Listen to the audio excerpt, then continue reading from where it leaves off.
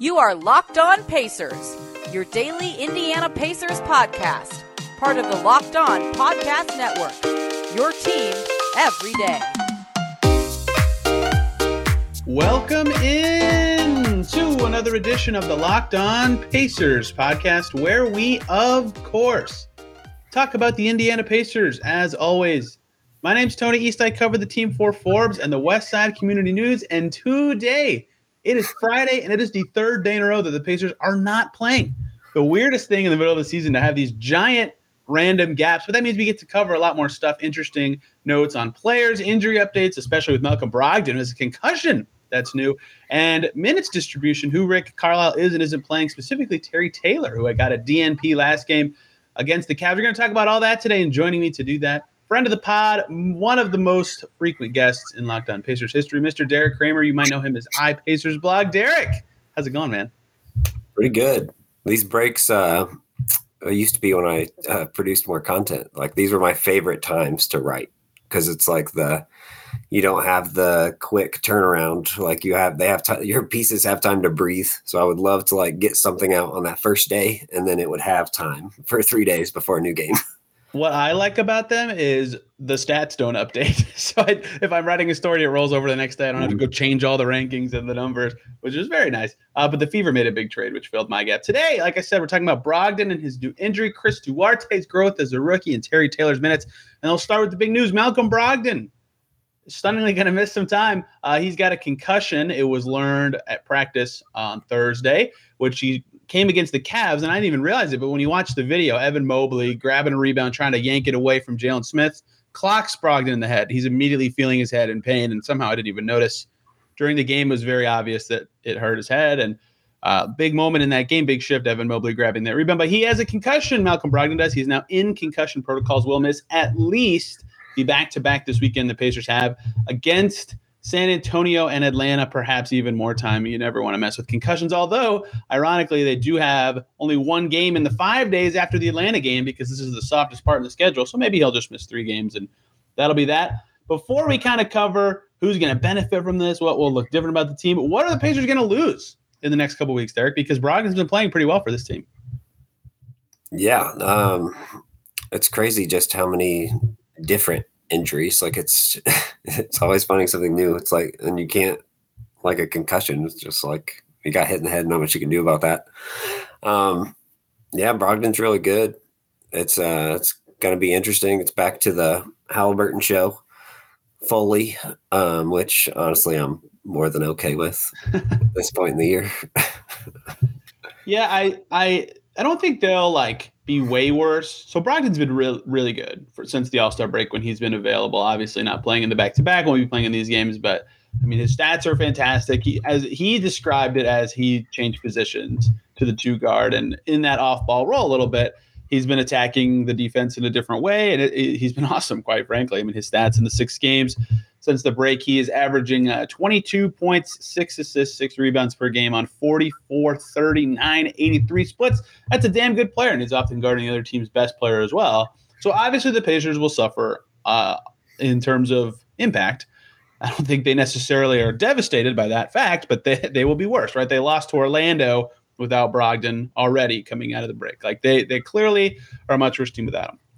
That said, I know you were looking this up too. The big benefit, like you mentioned, is Halliburton will run the show more. And, most of the games they've been playing, I would say about 3/4, more than that, 3.5 quarters of the time, those two are sharing the floor. Halliburton's touches are about the same, whether or not Brogdon's in the game. But in the last 5 minutes, that completely shifts, and the ball all goes to Brogdon, and it has been in these stretches. So I certainly think we'll get to see, if there are any, some more clutch reps for Halliburton. And numerically, this kind of stunned me.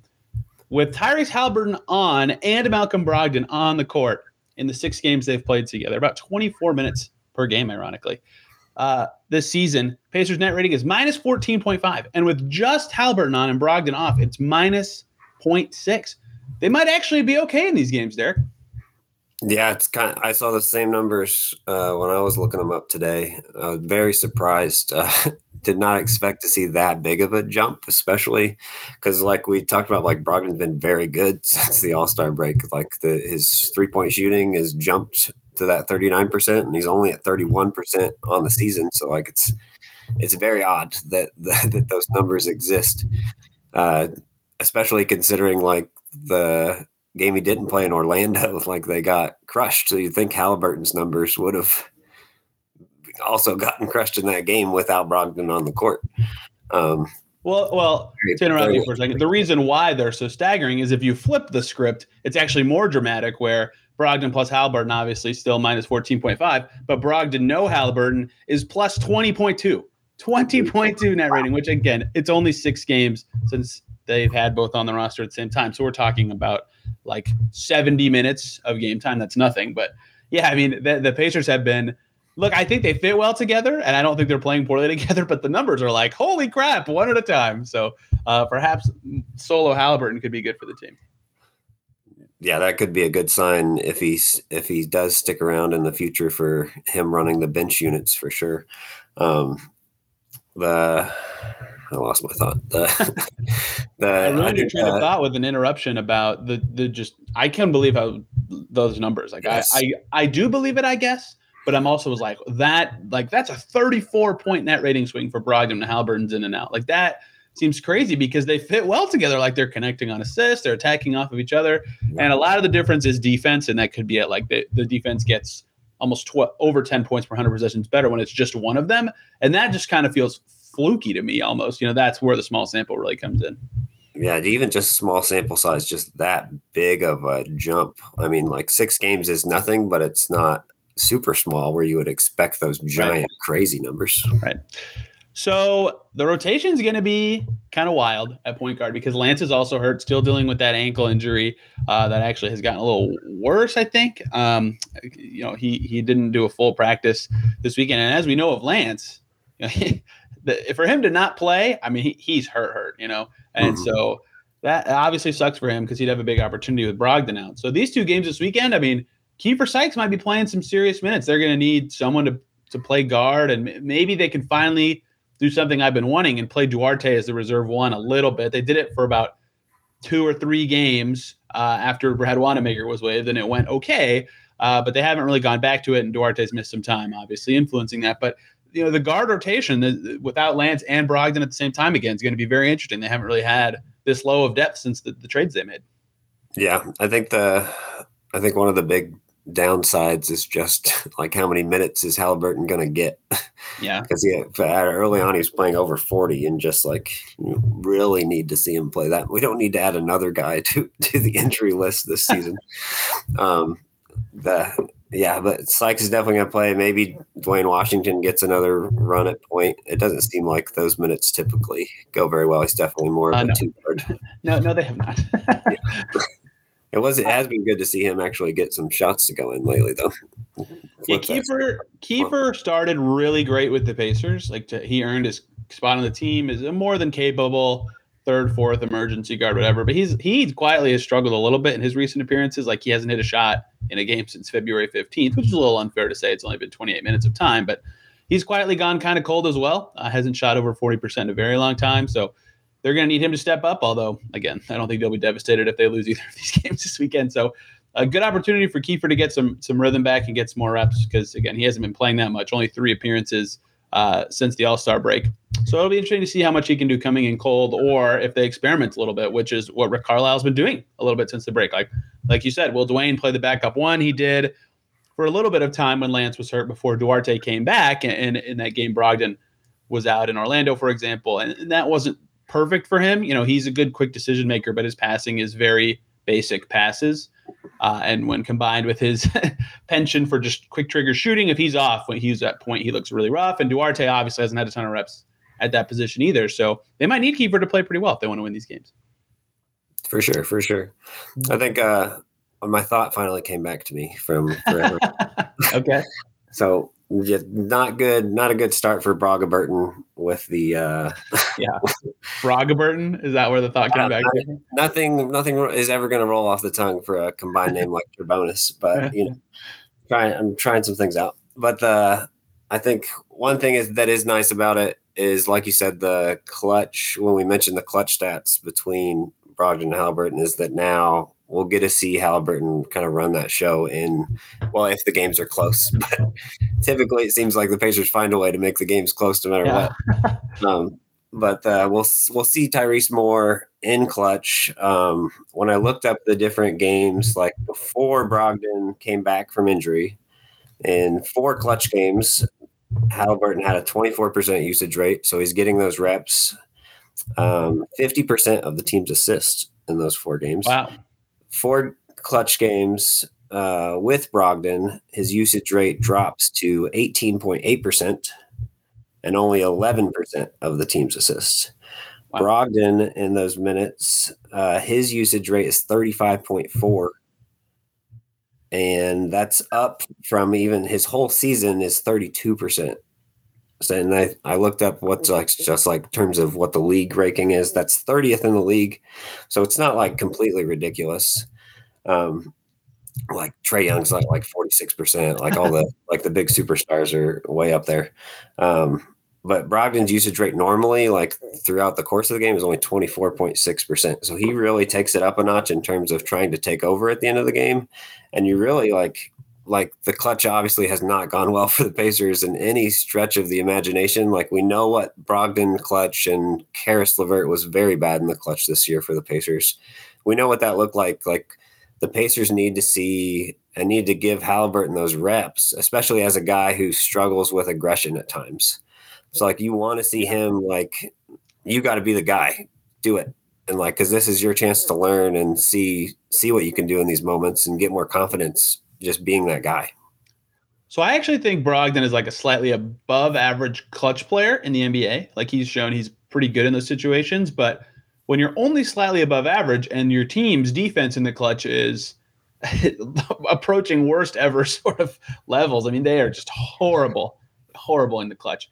It doesn't matter. So then at that point, give the reps to the young guy who's going to be the future of your franchise. So it's not even necessarily like I get that Malcolm's usage maybe shouldn't jump that much, but to me, it's just that it's also like Buddy Hield getting some shots or Jalen Smith taking a clutch 3. It's like, give Tyrese the ball. Just give Tyrese the ball. I don't even care if he shoots or gets an assist. Just like let him do something. Get those reps in those minutes. That I think is very key. And yeah, Brogdon's probably a little too high of usage. I agree with that, but he's still actually good enough that I'm not going to kill Rick for that, for him specifically, but the totality of all the players I think is where I get a little lost. I think Brogdon being out means we could see history Saturday if Greg Popovich passes Don Nelson for the winningest coach in NBA history against the Pacers. That could happen. That'll be fun. Indiana legend, Greg Popovich from Indiana. That's right. Yeah, he helped Rick Carlisle quite a bit in his career too. Rick had a ton of praise for him earlier in the season, so that'd be pretty cool. I will say I looked up just the Pacers clutch, like the net. Obviously, you talked about in previous pods, like the net rating in the clutch is kind of messy, but they are 29th in the league in offensive rating as well. So like offense and defense both in the clutch have just been so bad all year. In past years, their offense was not great and their defense was decent, and now their defense is. I looked up I was very surprised at how high. Like the defense was like 3rd 2 years ago. In the clutch. Like they were great. Like that's what made him not need a closer. But now Dan Burke effect, of course, and Nate McMillan always getting everybody to try hard for 48 minutes. So without Brogdon, they'll be maybe a little worse in the clutch, probably a little worse in general. But the Halliburton solo minutes, like we mentioned, have gone well enough that they could be okay. And he's played 11 games with the Pacers. 8 of them have gone into crunch time. So there's a high chance we see at least one clutch game this weekend for the Pacers as they go against Greg Popovich and former head coach Nate McMillan. Let's move on and talk about one Chris Duarte, who is back from injury after his toe injury that plagued him for a while, playing more with Halliburton, playing more with the new team, which is always tough for rookies that they get to the NBA. They have to learn so much, and then they have to jump in with the new roster. Before we talk about Chris Duarte, let me tell you guys about the good folks over at betonline.ag. It's that time of year again. College basketball's tournament is finally upon us, and by God, Derek, there's a chance the Indiana Hoosiers are in it after a crazy Thursday for IU. And for the latest odds, contests, and player props, betonline.net is the #1 source for all your sports betting needs and info. BetOnline remains the best spot for all your sports scores, sports podcasts, and sports news this season. It's not just basketball. They're your continued source for all sports wagering and information needs, including live betting and your favorite Vegas casino games. Head to that website today, betonline.net, or use your mobile device to sign up today and learn more about the trends in the action. BetOnline is where The game starts. Thank you, everybody, for making Locked On Pacers your first listen today and every day to listen to me and Derek talk sweet nothings about the Indiana Pacers. For your second listen, go check out Locked On Spurs. Hear how close Greg Popovich is to breaking the record. They have a game before the Pacers game. Perhaps he already breaks it before that one happens. Chris Duarte is back, Derek, after a not lengthy hiatus, but it felt lengthy in terms of the All-Star break was in there and they got a whole new team. I was like, oh yeah, Duarte's on this team. Not even playing. He played on Tuesday against the Cavs. That was his first game since the road trip where he played against Orlando and re-aggravated the toe injury that he originally re-aggravated against Minnesota back on the February 13th. So he's only played in 3 games since the All-Star break, and in 2 of them he played about 15 minutes. So we don't have a ton of evaluation on him so far, but how do you feel like, in the 4 or 5 games he's played with the new look Pacers that he's kind of fit in with these new guys? Yeah, I like the fit. It's just seeing it more, really. It's kind of strange. Like he's like the first good Pacers rookie pick in so long. And like, I feel the same way. Like I forget about him at times because he just kind of, he's just not all these crazy things with the deadline and all that stuff. But yeah, I think the fit's definitely there. It's just a matter of him finding out how he fits in. And then with Buddy, like probably wanting to start, we probably don't see it as much of Halliburton and Duarte together as maybe you'd like right now, but that'll hopefully work itself out as time goes on. I'm still pro Duarte off the bench this season. The next season, I don't think so as much because this year, down the stretch, I just talked about this with Alex Golden on Setting the Pace earlier today. So I've got these thoughts fresh in my head.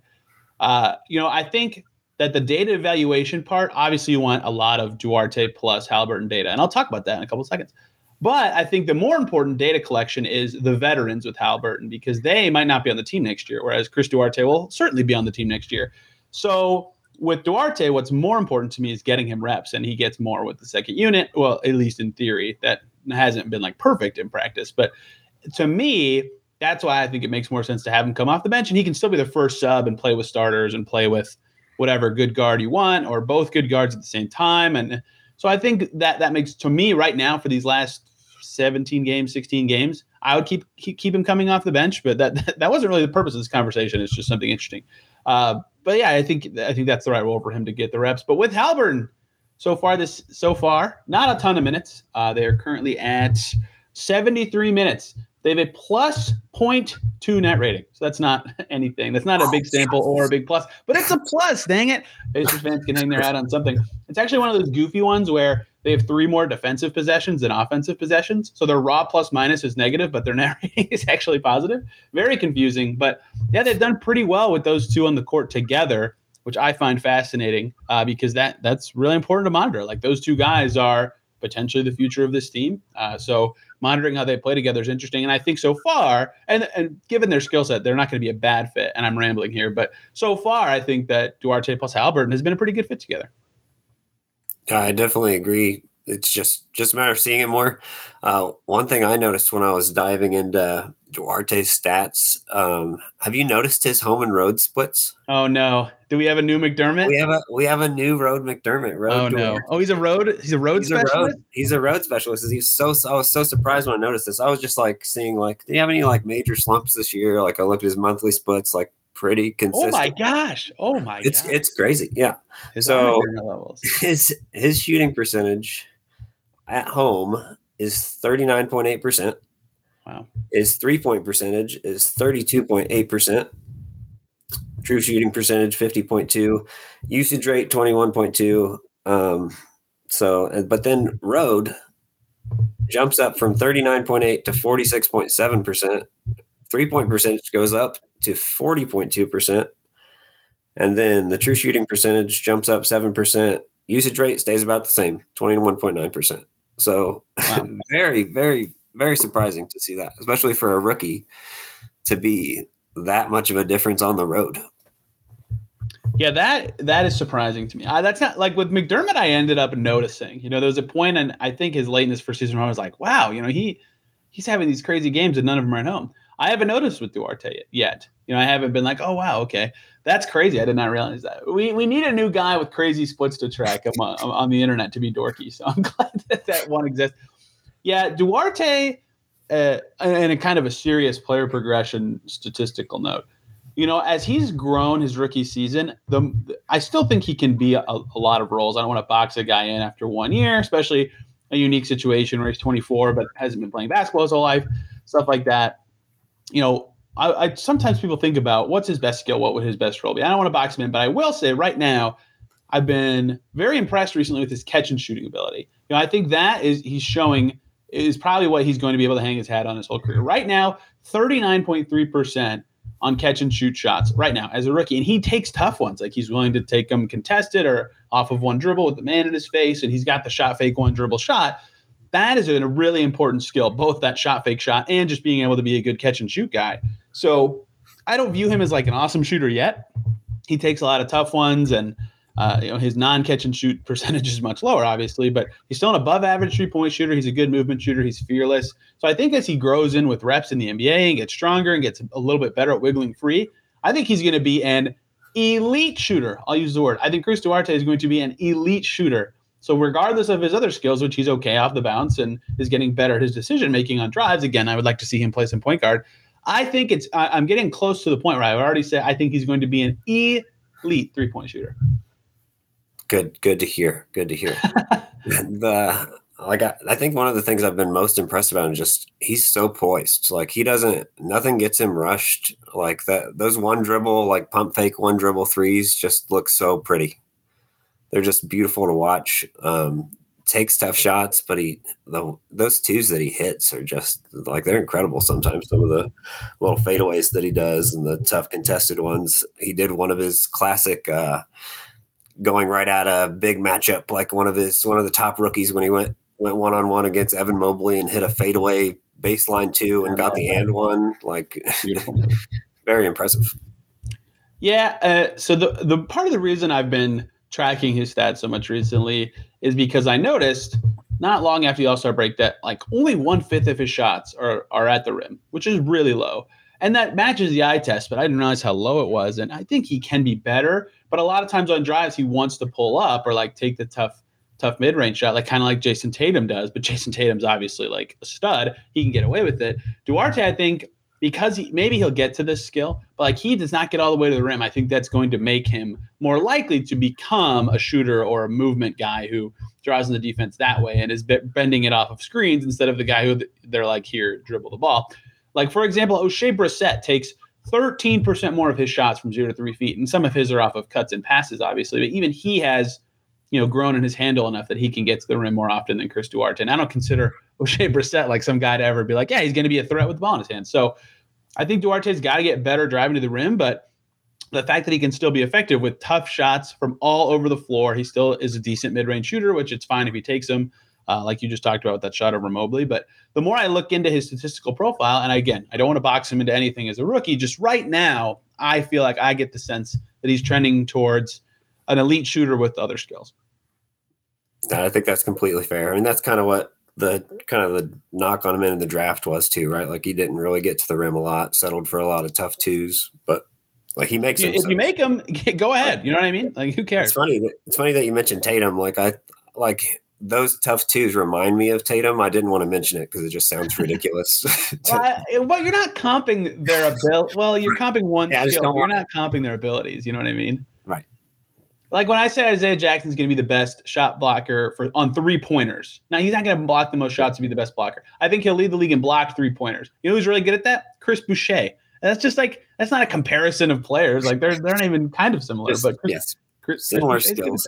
Yes. Yeah. So see, I made it a negative. I did it to Chris Boucher and Jason Tatum. So now no one can accuse me of biases. But yeah, like Tatum at Duke, everybody was like, oh, he doesn't get to the rim that much, and he takes all these tough twos, and now he's really good at those tough twos, and he's one of the best 15 players in the NBA. Actually, Jason Tatum's on a tear. Jason Tatum's been one of the best 10 players in the NBA in 2022. So Duarte's obviously not going to be that good, but he's got the tough shot making skills too. And if he can add that tough shot making at like 45% off the bounce, then he's your closer, right? Then he's a lot of stuff. So I would really like to see him get some clutch reps too. Really, I mean, he's hit some huge buzzer beaters like at the end of quarters. Obviously, the Lakers one is the biggest one, but even that wasn't his rep. Like somebody found him in the corner.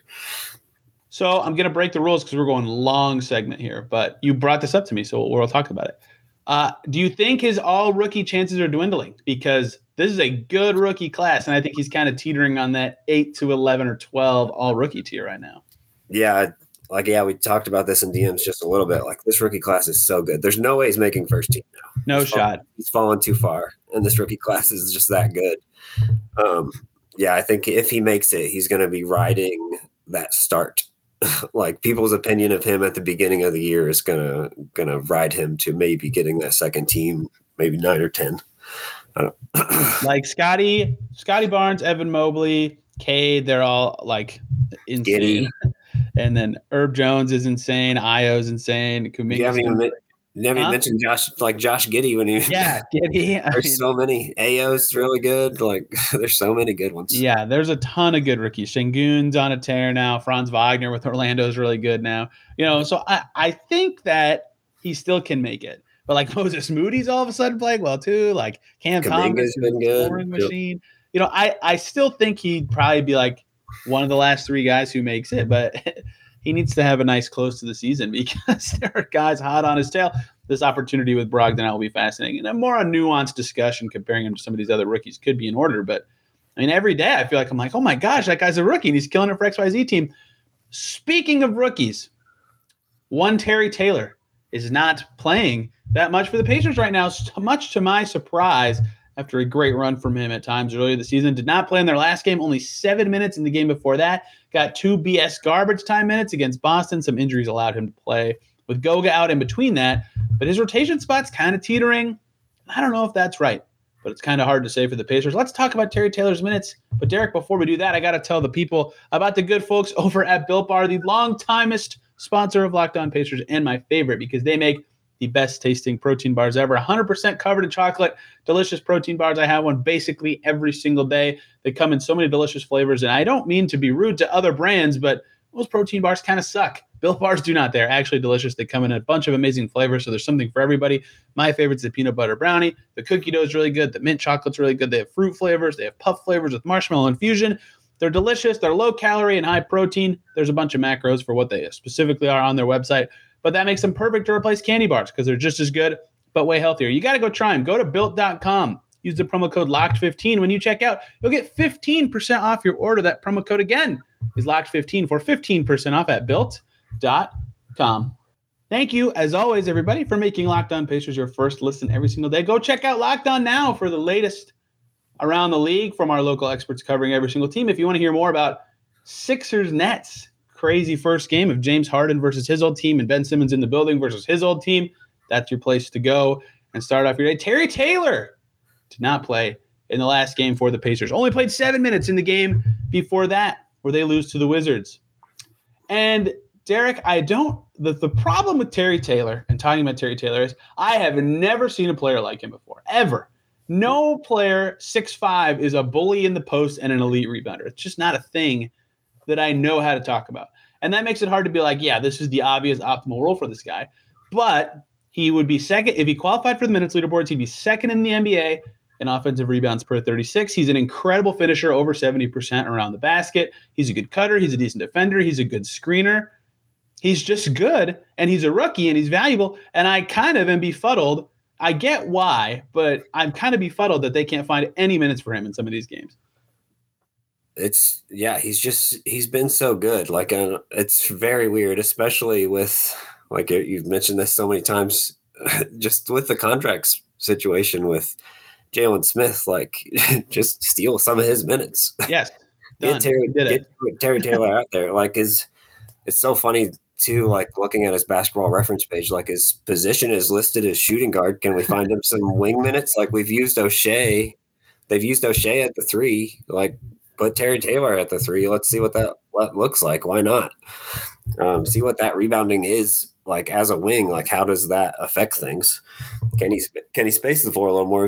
I've seen him hit a couple threes, but I don't know the last time I saw him actually take one.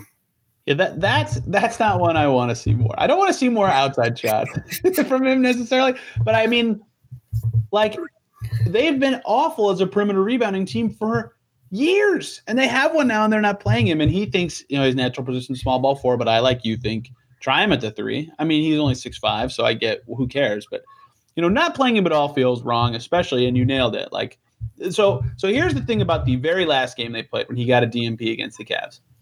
Goga deserved the minutes because he was awesome against the Wizards and was good again in that game. All right, so Goga had to play. Plus, they're definitely trying to evaluate him right now.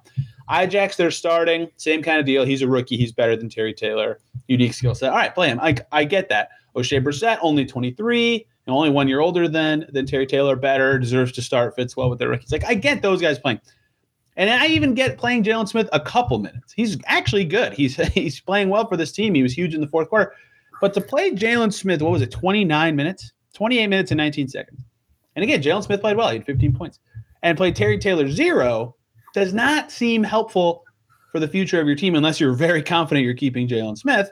And I don't know that they can be. So I don't want to say it's obvious, just take Jalen Smith's minutes and give them to Terry Taylor. Maybe you take some of O'Shea's minutes. He's been struggling recently. Maybe you take some of, I don't know. There's a million guys. Really, you could take anyone's. And with Brogdon out, perhaps they can shuffle some positions around and get him in there. But it just feels like with his skill set and his age and that he should be playing every game. Completely agree. But I was looking at his splits too. His numbers, and like I think it's just 4 games.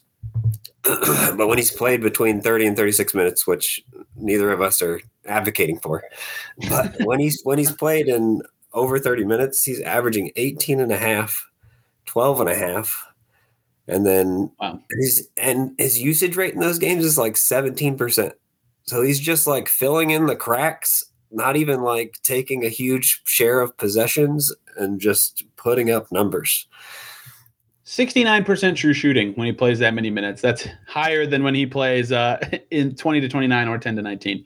Like, his offensive skill set clearly translates to any amount of minutes to me. Just like being a motor guy on the glass and a good finisher, it doesn't really matter. If you can do it the whole game, if you have the energy to do it the whole game, like it'll work no matter how long you play. The problem, and ironically, we talked about this yesterday unplanned with Adam Fromel, is like, the problem for him is if he's at center, and he hasn't been playing center as much since, he was only playing center with the old team when there was a bunch of injuries. He's on 4 now. But if he's going against like a really talented post starter, I think he'd get a little beat up because of his height. So there are some limitations. Yeah, like you said, we're not advocating for him to play 30 minutes. There are some limitations, I think, on how much you can play him, at least at his current skill set on defense. Maybe he gets super springy or really strong, and then he can count it a little more. But he's definitely good enough to play against bench units and definitely has enough floor skills and 15 feet and out to 15 feet skills to play the 4 or the 3. So to finding him in it should be way easier than they're making it so far. Yeah, I agree. And I think that's like part of the reason why you need to play him at those like lower spots than the 5. Like, yes, his defensively, him guarding like Vooch or somebody like that, like that's not going to go well on that end. But like we saw that exact matchup go poorly for them earlier this season. Yeah. Yes, no surprise. It's not going to go well for an all-star center against a 6'5" guy. Like, no matter how strong Terry Taylor is, he's not going to be able to stop that guy. But I think that's exactly why you need to see, like, can his rebounding and all the other things that he does, like, can that work as a 3? Like, what does that look like for everybody else on the floor? How does the spacing work? All that stuff.